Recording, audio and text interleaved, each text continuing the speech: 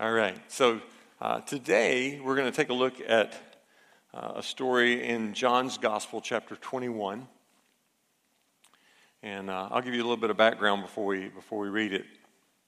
So Jesus was crucified. 3 days later, he was raised from the dead. He appeared to his disciples. Thomas was not there, and Thomas, he said, well, I just don't believe it. And he actually said, I'm not going to believe it unless I can put my finger in the holes in his hands and actually stick my hand into the wound in his side. And so Jesus then comes and he appears. And Thomas, is there this time. And Jesus says, you come on over, stick your hand in my side. And Thomas believes. He falls on his face and, he says, my Lord and my God. And then in John 20, it says, Jesus did many other miraculous signs in the presence of his disciples, which are not recorded in this book. But these are written that you may believe that Jesus is the Christ, the Son of God, and that by believing you may have life in his name. So that's chapter 20. And then chapter 21 starts, and that's what we're going to look at today. It starts like this. Afterward, Jesus appeared again to his disciples by the Sea of Galilee. It happened this way. Simon Peter, Thomas, also known as Didymus, Nathanael from Cana in Galilee, the sons of Zebedee, and 2 other disciples were together. I'm going out to fish, Simon Peter told them. And they said, we'll go with you. So they went out, got into the boat, but that night they caught nothing. Early in the morning, Jesus stood on the shore, but the disciples didn't realize it was Jesus. He called out to them, friends, haven't you any fish? No, they answered. And he said, throw your net on the right side of the boat and you will find some. When they did, they were unable to haul the net in because of the large number of fish. Then the disciple whom Jesus loved, hang on, let me just pause right here and just a lot of people have a question about, why John is identified as the disciple whom Jesus loved. Anybody ever had that question? Do you know John wrote this, right? You get that, right? John wrote this. So you figure it out from there. Okay, so then the disciple whom Jesus loved said to Peter, it is the Lord. As soon as Simon Peter heard him say, it is the Lord, he wrapped his outer garment around him, for he had taken it off, and jumped into the water. The other disciples followed in the boat, towing the net full of fish, for they were not far from shore, about 100 yards. When they landed, they saw a fire burning, coals there with fish on it, and some bread. Jesus said to them, bring some of the fish that you've just caught. So Simon Peter climbed back into the boat and dragged the net ashore. It was full of large fish, 153. Not 152, not 154, 153. But even with so many, the net was not torn. Jesus said to them, come and have breakfast.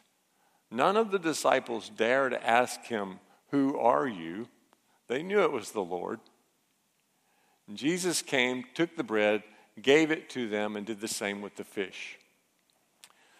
This was now the 3rd time Jesus appeared to his disciples after he was raised from the dead. When they had finished eating, Jesus said to Simon Peter, Simon, son of John, do you love me more than these? Yes, Lord, he said. You know that I love you. And Jesus said, feed my lambs. Again, Jesus said, Simon, son of John, do you love me? And he answered, yes, Lord, you know that I love you. And Jesus said, take care of my sheep. The 3rd time he said to him, Simon, son of John, do you love me? And Peter was hurt because Jesus asked him the 3rd time, do you love me? And he said, Lord, you know all things. You know that I love you. And Jesus said, feed my sheep. Very truly I tell you, when you were younger, you dressed yourself and went where you wanted. But when you are old, you will stretch out your hands and someone else will dress you and lead you where you do not want to go. Jesus said this to indicate the kind of death by which Peter would glorify God. Then he said to him, "Follow me." Peter turned and saw that the disciple whom Jesus loved was following them. This was the one who had leaned back against Jesus at the supper and said, "Lord, who is going to betray you?" When Peter saw him, he asked, "Lord, what about him?" And Jesus answered, "If I want him to remain alive until I return, what is that to you? You must follow me." Because of this, the rumor spread among the believers that this disciple would not die. But Jesus did not say that he would not die. He only said, "If I want him to remain alive until I return, what is that to you?" This is the disciple who testifies to these things and who wrote them down. We know that his testimony is true. Jesus did many other things as well. If every one of them were written down, I suppose that even the whole world would not have room for the books that would be written. Lord, I pray that you would speak to us today. We want to hear from you, and we know that you want to speak to us. So I pray that you would open our ears, and allow us to hear from you. We trust you, God. We need you. In Jesus' name. Amen. Amen. So, as we laid out the story, Jesus has appeared twice, and this will be the third time. And he finds the disciples. He goes, he catches up to them, finds, where he knows where they are, so he just goes to the place right there by the sea. And Simon has decided to go fishing, and the others, he just says, "I'm going fishing," and the others say, "Okay, we'll go with you." And they don't catch anything. And then, of course, Jesus shows up, and you know the story. He calls out to them and says, "Have you caught anything?" "No, we haven't." "Throw your nets on the other side." And they catch all these fish, and immediately John says, it's the Lord. Peter just jumps in the water. And he's swimming to the shore, and he's leaving, the fish and the boat and the nets with the other guys. And he swims towards the shore. And when they get there, Jesus is there, and he's got a fire going, and he's cooking fish already. And so, I don't know if you've ever wondered, I wonder where Jesus got his fish. And but he's got fish, and he's cooking them, and he says to them, "Hey, bring some of the fish you just caught, and y'all come on over here and eat." Now, one of the reasons that I love RS Together, and one of the reasons that I love Alpha, the RS Together dinner and Alpha, is because of what happens around the table. Life happens around the table. And some of you are foodies, and you know this. You know that sitting around a table and sharing a meal is not about eating, really. It's about life to life. It's about engaging in conversation. There are 14 different occasions, and this is not counting the festivals, where most of the festivals would involve a meal. But not counting the festivals, there are 14 occasions where Jesus shared a meal with someone, listed in the Gospels. In the Gospel of Luke alone, there are 10 stories of Jesus sharing a meal with someone. Jesus understood the importance and the opportunity of life shared around the table. Now, what I want to do today is use this story in the Gospel of John to talk about something different, not really just about life around the table. I want to use this story to talk about what to do when you're offended. What do we do when we're offended? And first of all, I guess I should just ask, because maybe I should talk about something else. Has anyone here ever been offended? Okay, so one or two of you. So that's what we're going to talk about. I believe that if we're honest, everybody here has been, is, or will be offended. And you'll be offended by those that you know, You'll be offended by those you don't know. You'll be offended by people inside the church. You'll be offended by people outside the church. You'll probably be offended by leadership of the church. And the truth is that there are some sitting right here in this room today who currently are offended with me. And that's okay. I'm all right with that. But when it happens, what do we do with it? How do we respond? Now, what I want to talk about primarily today is dealing with offense with people that you know. It may be a little different with strangers. And I know, you don't have to come and tell me later, I know that there are people who are dangerous and that there are boundaries that you need to put up between people that are abusive and dangerous and that kind of thing. That's not what I'm talking about today. I'm talking about what do you do when your friends offend you? What do you do when the people, and really maybe one of the main things I'm interested in is the people in this room, when you get sideways with each other, what do you do?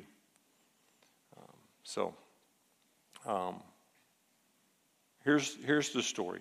Let me kind of go back even further than we went earlier and give you the background.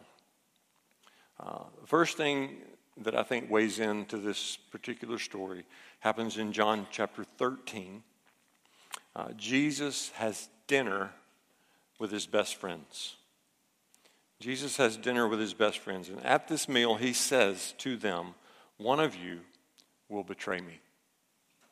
And they say, Lord, is it me? Surely it's not me. And Peter says, actually, well, somebody, some of these may deny you, they may betray you, they may desert you, but not me. I will die with you. And Jesus at that point looks at Peter and he says, actually, Peter, you'll deny me 3 times tonight. And so that was kind of a big deal. So Jesus has dinner with his best friends and he lays out that these are the things that are going to happen. And then the second thing that happens in John chapter 16 and 17 is that Jesus takes his closest friends, the same guys, he takes those closest friends to the garden to pray with him because this is the most agonizing night of his life. He knows what's coming. He knows that he's headed to a cross. He knows what a cross is like. He is anticipating what it will be like not only to die on a cross, but to carry the weight of the sins of the entire planet on his back. Not just those that were alive at that moment, but past, present, and future. And so he invites his best friends. These were his buds. I mean, they were the guys that he had said, come and follow me, and they had dropped everything to follow him.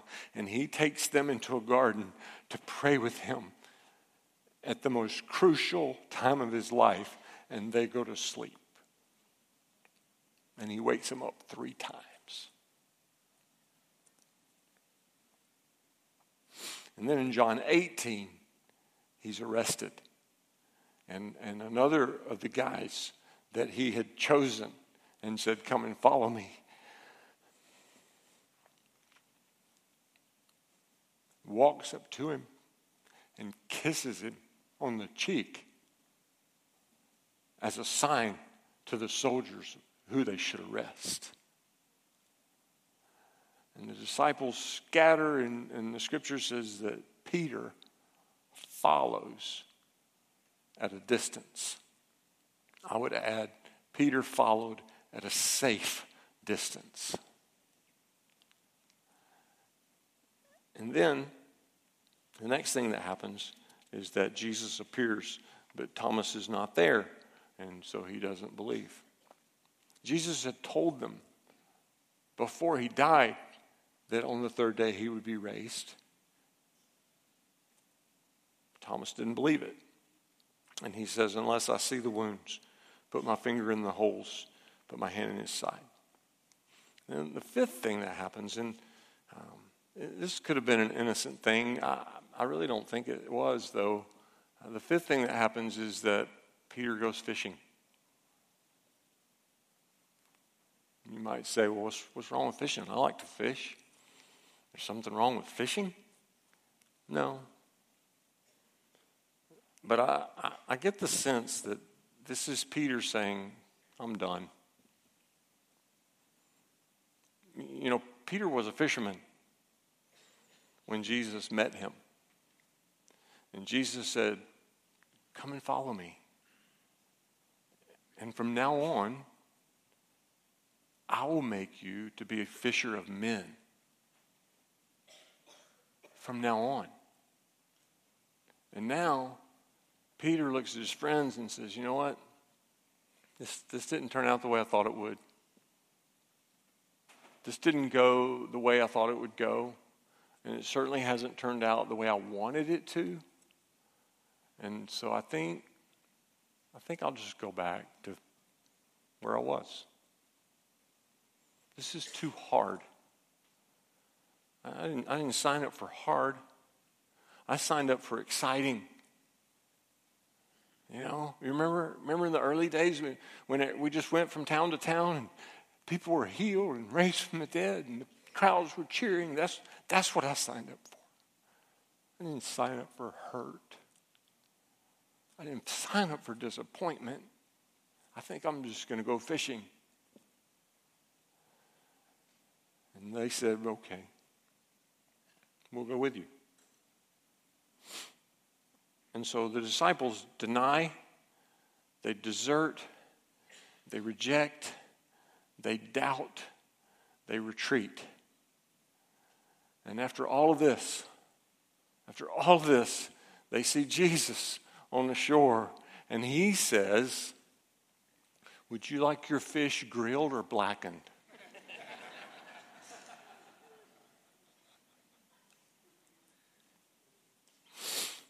So what do you do when you're offended? Number one, move towards reconciliation. Move towards it. Don't run from it. Don't make reconciliation chase you down.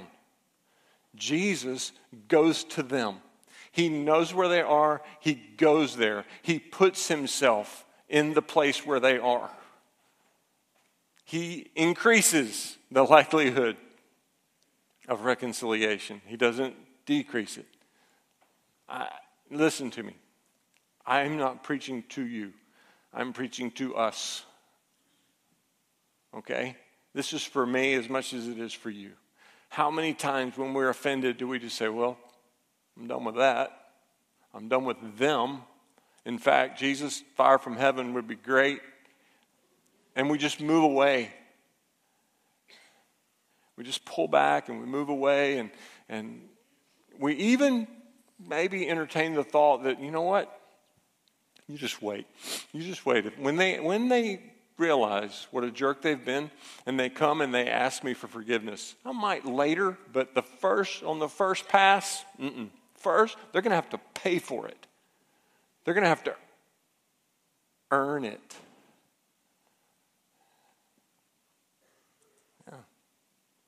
Don't fall into that. Don't fall into that. That's not a godly characteristic. Move towards reconciliation. That's number one. Number two, bless your offender. Think about this. If I'm right, and Peter's going fishing was a statement of, you know what, I'm checking out. I'm done with this. In our minds, we would say, okay, if I'm Jesus, you ain't never catching another fish for the rest of your life. And Jesus shows up on the beach and says, no. Your nets are on the wrong side. Throw your nets over on the other side. He causes them to succeed. While they're moving away from him, while they're acting out in rebellion and self-pity, he causes them to succeed. Who does that? He does. And if we're his, then we should.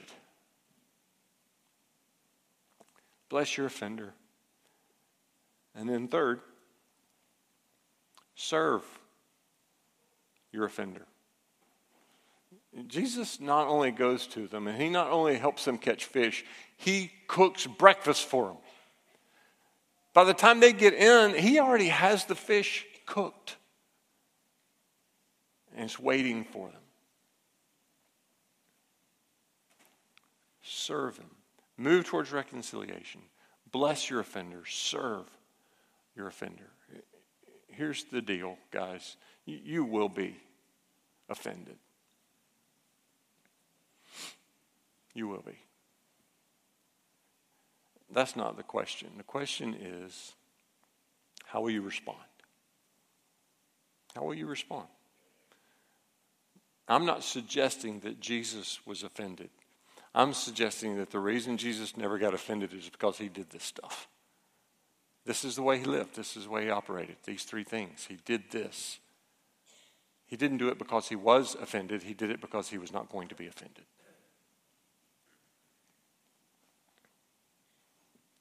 Chances are you and I, from time to time, will be offended because our sinful nature has a tendency, rather than just living in our gut, it has a tendency to crawl up our throat and come out of our mouth.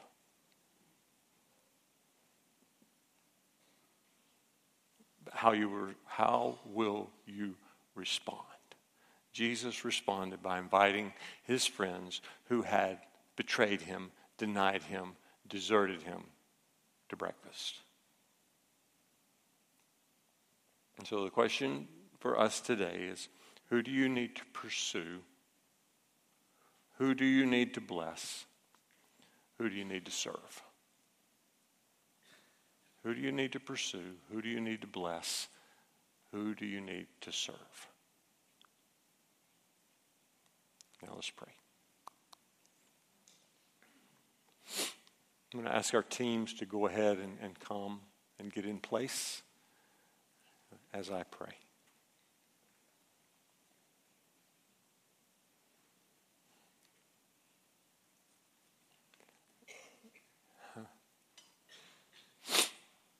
Jesus, I know that there have been times when we have said those very words. I didn't sign up for hurt. I didn't sign up for disappointment. But actually we did. We did. That's exactly what we signed up for.